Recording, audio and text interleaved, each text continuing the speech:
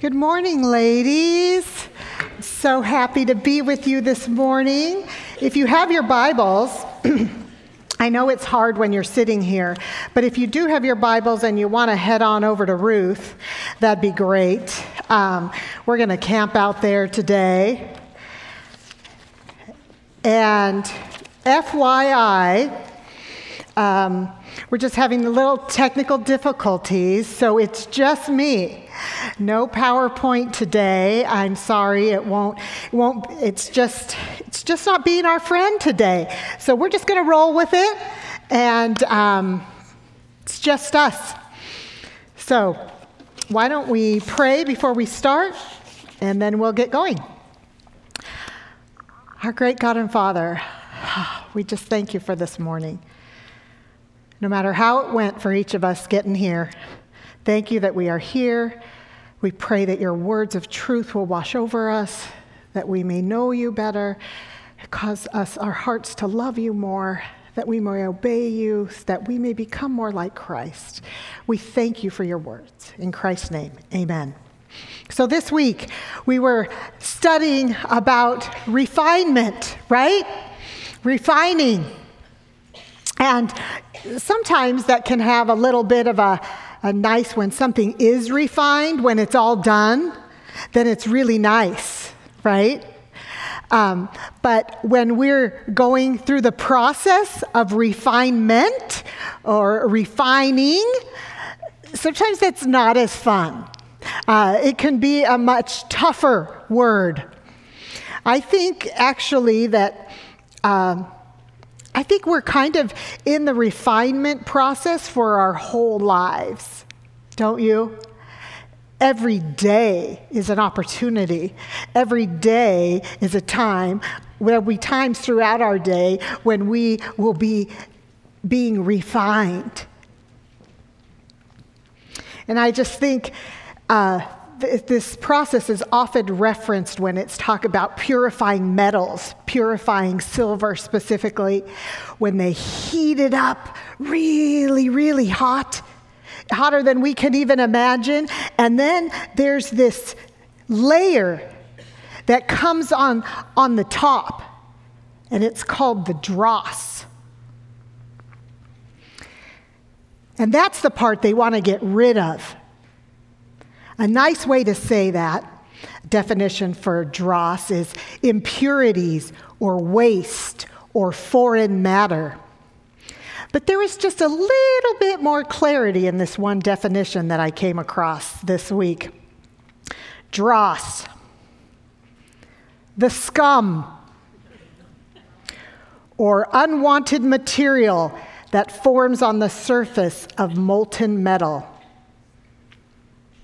Yep. Ladies, when God is refining us, and the fire and that heat and all that dross that comes to the top, that's scum. That's the gross stuff that we want to get rid of. That's the stuff that comes from when that stuff is moved away, when the scum is taken off the top, then you could see the pretty shiny underneath. That's refinement. But I find that in this whole thing, that foreign matter, the impurities, the scum, that doesn't belong in us. God doesn't want that in us. Right? That's the stuff he came to take away and to clear off so that we could look more like Christ. This is no joke. This is a painful and difficult thing when my life heats up so much that we really see what's in there. Right? We don't want anybody else to see it. And we sure as heck don't even want to take much time to look in the mirror to see it. I don't know about you, but I don't. It's not my favorite thing. But I think we saw a little bit of dross this week in Ruth. In the book of Ruth, I should say, not Ruth herself. Maybe a little bit in Naomi. But I just want us to think about that. Because here's Here's the thing, ladies. With God in the process of refining your heart and my heart, he's got to remove that dross, right? He's got to get it out of the way. He's got to bring it to the top, because if it stays mixed in, it's never going to get out. So it's the stuff that heats us up in life that brings that dross to the top, that the Lord may then come in his mercy and his tenderness and his grace, draw it off the top, scoop it out, so that when we're looking inside, he sees just a little bit more like Jesus. That's our goal. That's the heart of what he has for us. And we know that it is only by his Spirit that this will happen. It's all his goodness. It's all that when we get that knowledge and that love of him, that fills us up. And there's no room for the ugly. So that's what we're looking at today. And something that I just want to keep in mind over this whole thing as we look at Ruth today is that God, through the whole refining process, through our whole life, he is ever present. He is faithful and true. He will not leave you. He will not leave that fire unattended that's bringing the dross to the surface. He is with you. He is with me. He is faithful and true to his word. And we're going to look and see what he is teaching us today that will help us to remind us of that. And we're going to start in Ruth chapter 1, verse 6. And she arose, this is Naomi, with her daughters-in-law, that she might return from the land of Moab, for she had heard in the land of Moab that the Lord had visited his people in giving them food. Some of your verses might have said that the Lord had come to the aid of his people, or that he had taken care of his people, giving them food. As you'll remember, Ruth is happening here at the time of the Judges, when everyone did what was right in their own eyes. Remember? And if you remember when Rhonda was telling us about that cycle during that time, that the Israelites would follow God, but then they would drift away. And then war or famine or occupation would come. And it would drive the people back to God, and they would plead with him for his mercy. And he would, of course, listen, right? And then they would follow him for a period, and then they would start turning away again. Does it sound familiar to you? Unfortunately, it sounded a little too familiar to me. So here we are.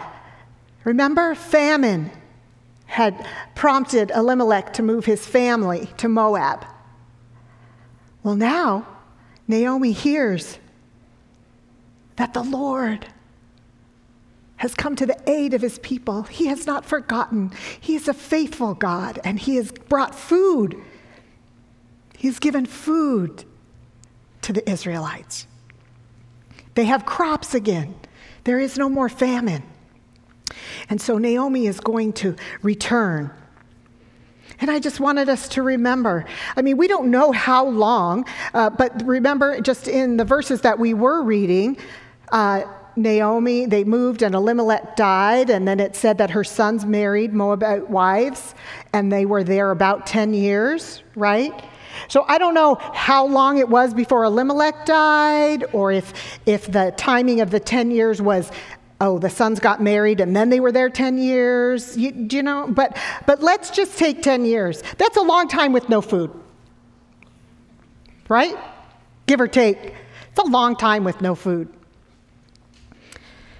And how easy it would be in those times of drought and famine, don't you think? Maybe in your life, I know in mine, when I start to wonder, is God there? Is he faithful? Does he even remember my name? Yes. Yes, he is there. Yes, he is faithful. His timing is not our timing. But it shows just right here, and I just wanted us to have that. I want our roots to go deep in that truth, ladies, that God is always present and he is always faithful. And this verse just reminds us that the Lord visited his people. He took care of his people in giving them food. So they go. They start to leave. Naomi is returning to her homeland with her daughters-in-law. They are going with her. And these next verses I see as a classic struggle process in our life of refinement as we are looking at these next verses here. So she departed from the place where she was with her 2 daughters-in-law with her, and they went on their way to return to the land of Judah. And Naomi said to her 2 daughters-in-law, "Go, return, each of you to her mother's house. May the Lord deal kindly with you as you have dealt with the dead and with me. May the Lord grant that you may find rest, each in the house of her husband." Then she kissed them, and they lifted up their voices and wept.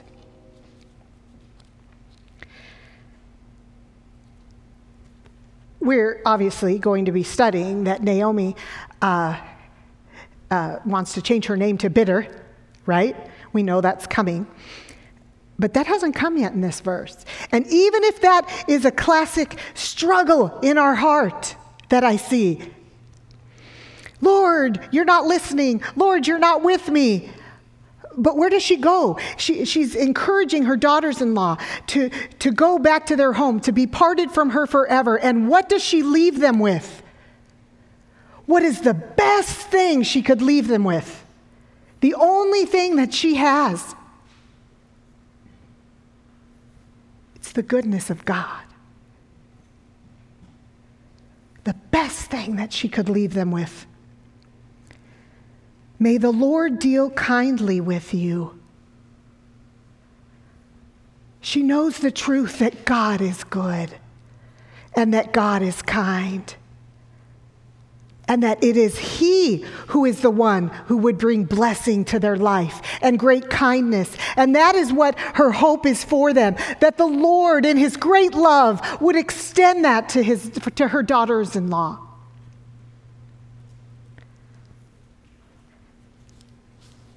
And may the Lord grant that you may find rest, each in the house of her husband. May the Lord grant. She knows that goodness, all good things come from the hand of God.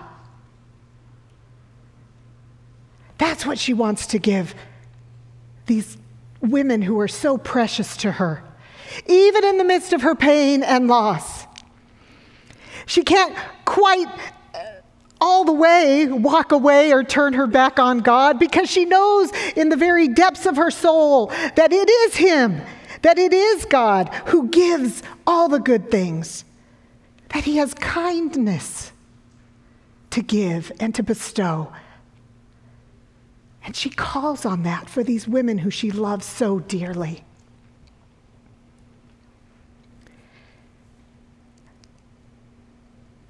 In that time, I just wanted you to know that when I was studying, when she said that the Lord may, that you may find rest, each in the house of her husband. In those days, it wasn't common for a woman to have a profession. It was very important that they marry and that they come under the care of a husband who would be able to care for them and provide for them, that they would have somewhere to live. When this was not the case, it was a lot of unease and unrest.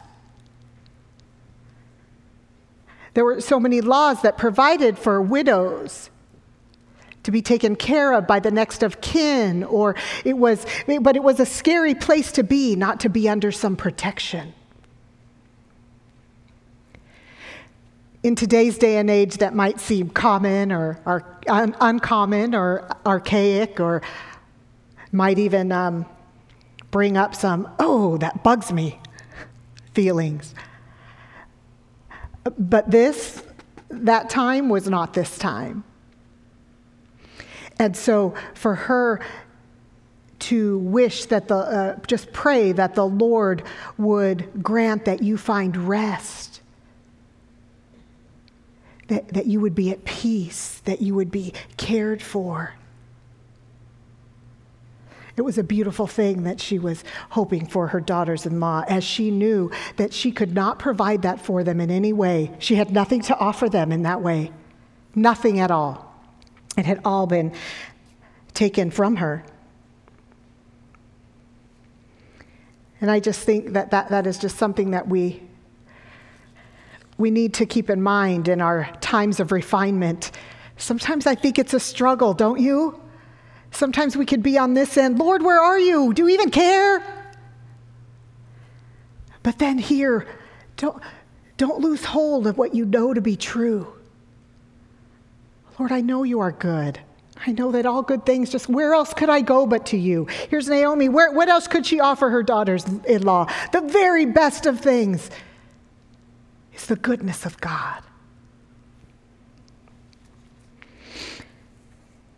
So on their way to saying their goodbyes, which are so difficult. Some of you have said that you have moved, you have left. Maybe you've had kids go away to college. Maybe you've had dear friends move across the country. Maybe you've had to say goodbye to loved ones. Goodbyes are never easy. I had wanted to just share a couple pictures of you of some of our family's goodbyes. I have the sweetest picture of my Katrina, who is number 2 of my 2 girls. I have 2 girls and 2 boys. I don't know if I had shared that. Markel and Katrina are born first, and then the boys, Cole and Cade, were next. And it was just the sweetest picture when we had to drop Katrina off, and she's just hugging her dad, and he's just has his head just so close to her. You could see a little tear coming down his sweet face, and I just love that. It's just the beauty of great love.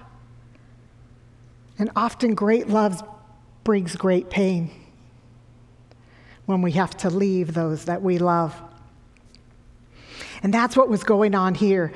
There was a lot, it was a very, very emotional goodbye. And I thought, how sweet is that? That these girls did not want to leave their mothers-in-law. Wow. I don't know. I got to stop right there. I just can't. Just wow. That's all. I'm just going to go with wow. But I just think, how precious is that? What does that say about how Naomi loved Orpah and loved Ruth? They were a family. They were a home together. Their hearts had been knit together. They were so sad to leave.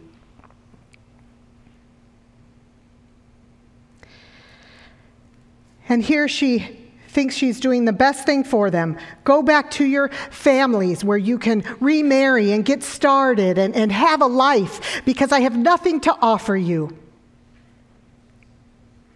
And so in this, she does what she hopes is just the very best thing for them. She doesn't want her fate to befall on them, because at this point, she has nothing. She doesn't even have any prospects of how she's going to take care of herself, much less them.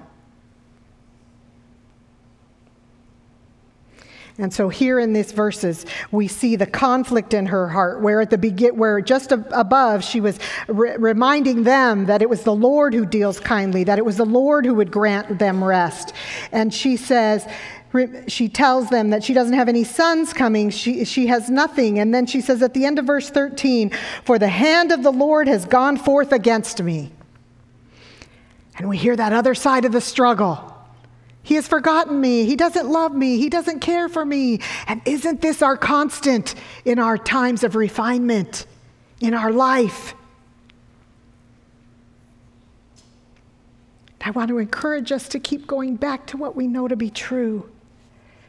Because in this verse here, this is where I think we're seeing the dross. She's feeling the enormity of everything she has. She doesn't know that Ruth is going to go with her. She's lost a husband, she's lost sons, she's lost money, she's lost food, she's lost any opportunity for care. She has nowhere to lay her head. She has no way to provide for herself or her daughters-in-law. And now they're going to leave, and she is alone. She is at the pit. She is at the bottom.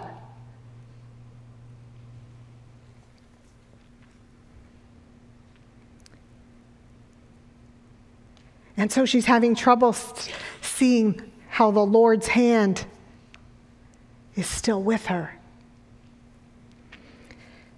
And I think that these verses from Ruth's words here,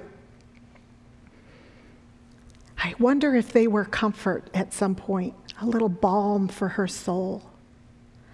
Because here is what Ruth says. Orpah goes back to her family and to her gods. The Moabites worship many gods, not Yahweh, not the true God. But Naomi tells Ruth, go back. Your sister-in-law has gone back to her people and her gods. You go too. But Ruth said, do not urge me to leave you or turn back from following you. For where you go, I will go. And where you lodge, I will lodge. Your people shall be my people, and your God, my God. Where you die, I will die, and there I will be buried. Thus may the Lord do to me, and worse, if anything but death parts you with me. How beautiful. How beautiful are those words. I can't believe that they didn't bring some hope to Naomi. I am not alone. I don't know if she was in a place where she would be able to say, thank you, Lord, even. But Ruth saying, I'll go with you. I will lodge with you. Your people will be my people. Your God, my God. She is leaving. Can we even begin to imagine the enormity of what Ruth is leaving? Maybe if you have moved, you would have some idea of this, but still we have phones and FaceTime. Ruth is leaving her family. She is leaving her culture. She is saying that I am leaving all the gods, everything I have known, that I have been raised with, all the things that I thought were true. I'm putting that all aside. And when she said, I will die where you will die, and I will be buried where you are buried, many times it was customary that even if people died in one place, they would take them to their homeland to be buried, because it was so important to be with those that were of your tribe or of your people. And Ruth is, in essence, saying, even if I die, I'm not even going to go back I will be buried by where you are. I am all in. I am all in.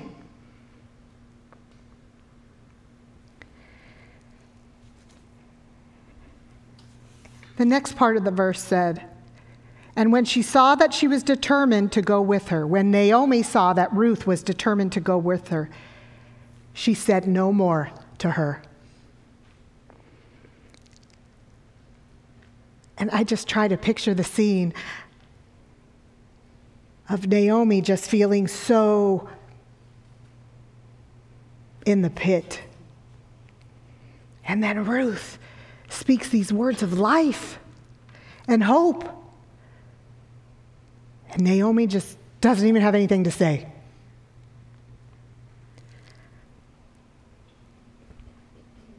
I don't know. I kind of feel just reading that like, wow. I had just said that the Lord had gone, his hand had gone forth against me. And now here I see a provision, or who knows, but I could feel the conflict in her.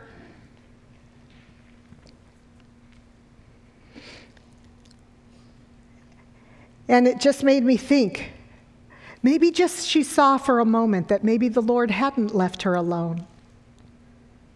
Maybe she remembered his faithfulness and that he was always with her. And then it made me think, in those times that are dark in my life, those times when I feel so alone, do I miss his presence?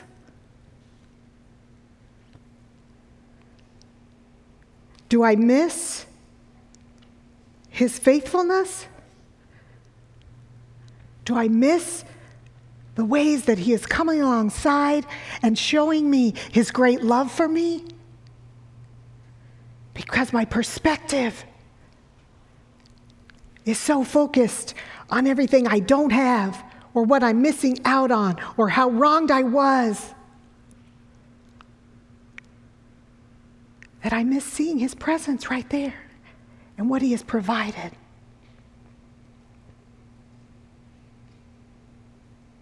And although Naomi had God's provision with her in the flesh, Ruth, she could not see it. My prayer for me, my prayer for you, is that when we're going through those times, that Lord, show me, open my eyes that I may see, that you are with me, you are ever present, you are faithful. Even when the heat is turned up so high, and the dross is really thick on the top, help me see the goodness of your hand in my life.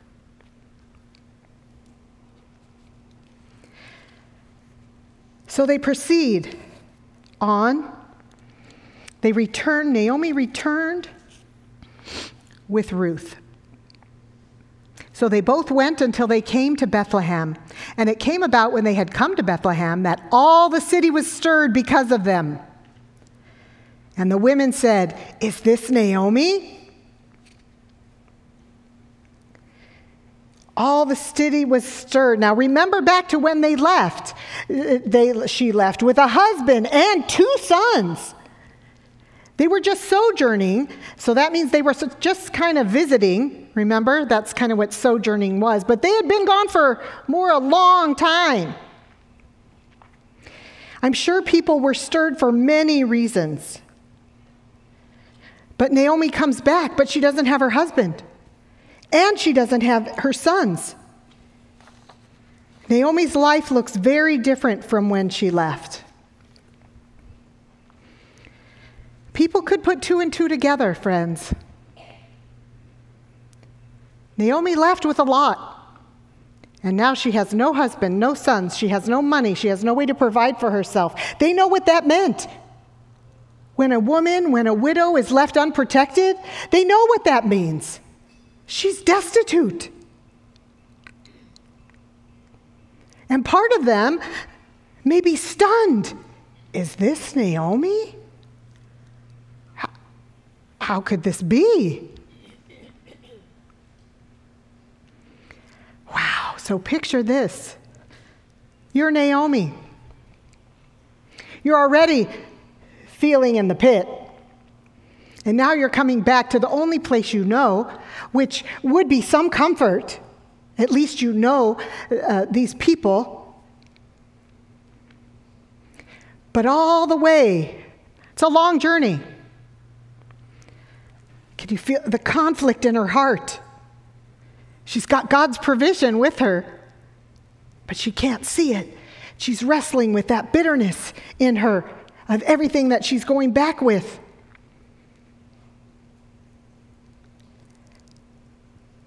I don't know what was going on in her heart, but I do know how she reacted to the question, "Is this Naomi?"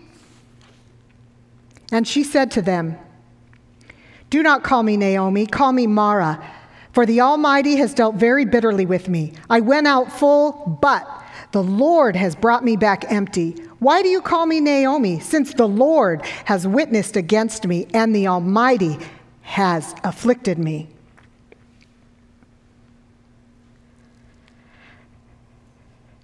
I wonder if she had just had it. If she had just come to the end and then coming back into this situation for people who knew how she lived and who knew how her life was. I'm sure there was great pain and bitterness and maybe some embarrassment. Maybe some shame, some humiliation to come back utterly forlorn. At the bottom of the bottom.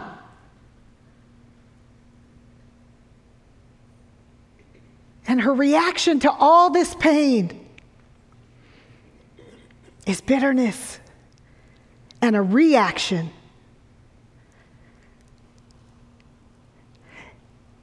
And we see some more dross. I'm not blaming her. I'm just looking. She's human. We all, loss hurts, no matter in what form it comes. We want to go away and hide. But the whole town is looking at her. The whole town is stirred. Everybody is saying, is this Naomi? I mean, you just want to crawl in a hole. And she lashes out against God and her bitterness, having such bitterness in her heart. Bitterness does that to our hearts, ladies, and our minds and our souls. It just breaks us. It makes us brittle and ready to crumble. Now, bitterness tries to show a tough face, because when we speak out of bitterness and anger, they're usually words that are harsh, and they're meant to be tough. Right? But the truth is, bitterness breaks us inside. It makes our hearts small, and it makes our perspective warped. And if we don't cry out to the Lord to get the dross out and to take it away, that dross just sits on top of our heart. That scum just sits on top of our heart and covers it in waste.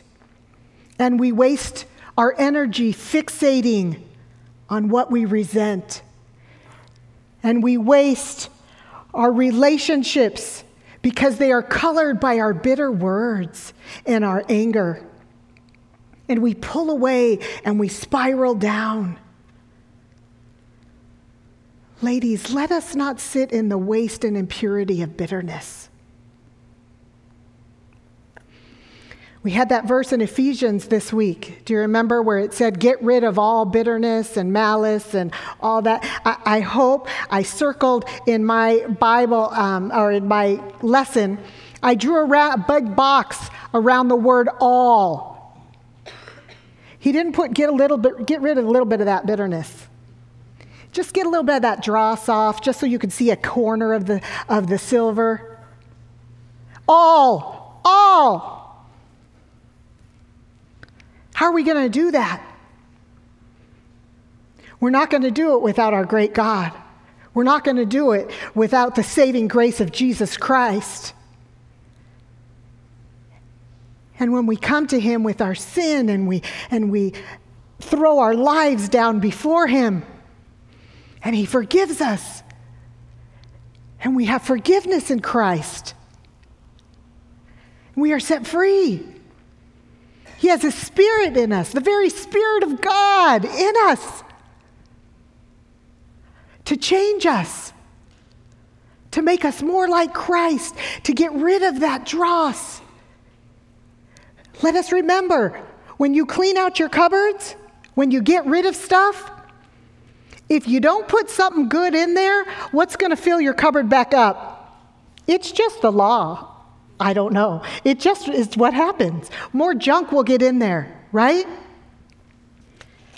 Encourage you, look in your groups this week, in your little groups, and because we were in 4:31, where it says, get rid of all bitterness, wrath, and all that. And verse 32, we want to look at verse 32 because what are we supposed to put in there instead? Be kind to one another, tender-hearted, forgiving each other, just as God in Christ has forgiven you. That's it, ladies. That's how we get rid of the dross. We get it off. The Spirit of God lifts it off. And then we ask him, Lord, put in this tender-heartedness toward that person that I'm being bitter toward, forgiving, kind, reminding me that you have forgiven me in Jesus Christ. That is my hope. That is my hope for today, and it is my hope for eternity. That God is with us, that he will never leave us. That is our hope, ladies, over and over. That is what we want to sink our roots into. Our God is faithful and true and ever present, and he can be trusted. He is our strongest ally. He is for us. He is not against us. He is coming alongside you. He is whispering in your ear in your pain. I am with you. I love you. You are not alone. I have given you my son. Your soul is safe in me. Rejoice in that. Look up. Remember what you know to be true. Ladies, as we go on this week and we remember that God brings hope. And in those last verses, verse 22 through verse 2, we see the hope coming. We know it because we're sitting here. Naomi doesn't know it yet, but we know it. God is faithful. They came at the beginning of barley harvest. I learned this week that when they would harvest, the barley matures first, and then the wheat. So they're right there at the beginning of the huge harvest. They haven't missed anything. She gets to help. We'll learn about gleaning later, but she gets to harvest the barley and then the wheat. Seeing again, God has been faithful. He has provided. And we love the part that says, and now Naomi had a kinsman of her husband, a man of great wealth, of the family of Elimelech, whose name was Boaz. It's coming. God has not forgotten. He is faithful. He is providing, even when we cannot see. And in that time, he wants us to be refined. Ladies, when the heat of life is turned up and your dross is rising to the surface, remember, Lord, help take that. Let's call it what it is. Take the scum away, the ugliness away, that we may see the shine of Jesus Christ coming through. And here is what we will sink our roots into as we leave for today. The truth that God is faithful and ever present in all the times of refinement, which is our whole life. He is the only one. Listen to this, Psalm 62. May I read it over you as we close? Psalm 62, 5 through 8. My soul, wait in silence for God only, for my hope is from him. He only is my rock and my salvation, my stronghold. I shall not be shaken. On God, my salvation and my glory rest. The rock of my strength, my refuge is in God. Trust in him at all time, O ladies. Pour out your heart before him. God is a refuge for us. May you find hope in the fact that God loves you. He is ever present with you and faithful and true through all your times of refinement. Amen.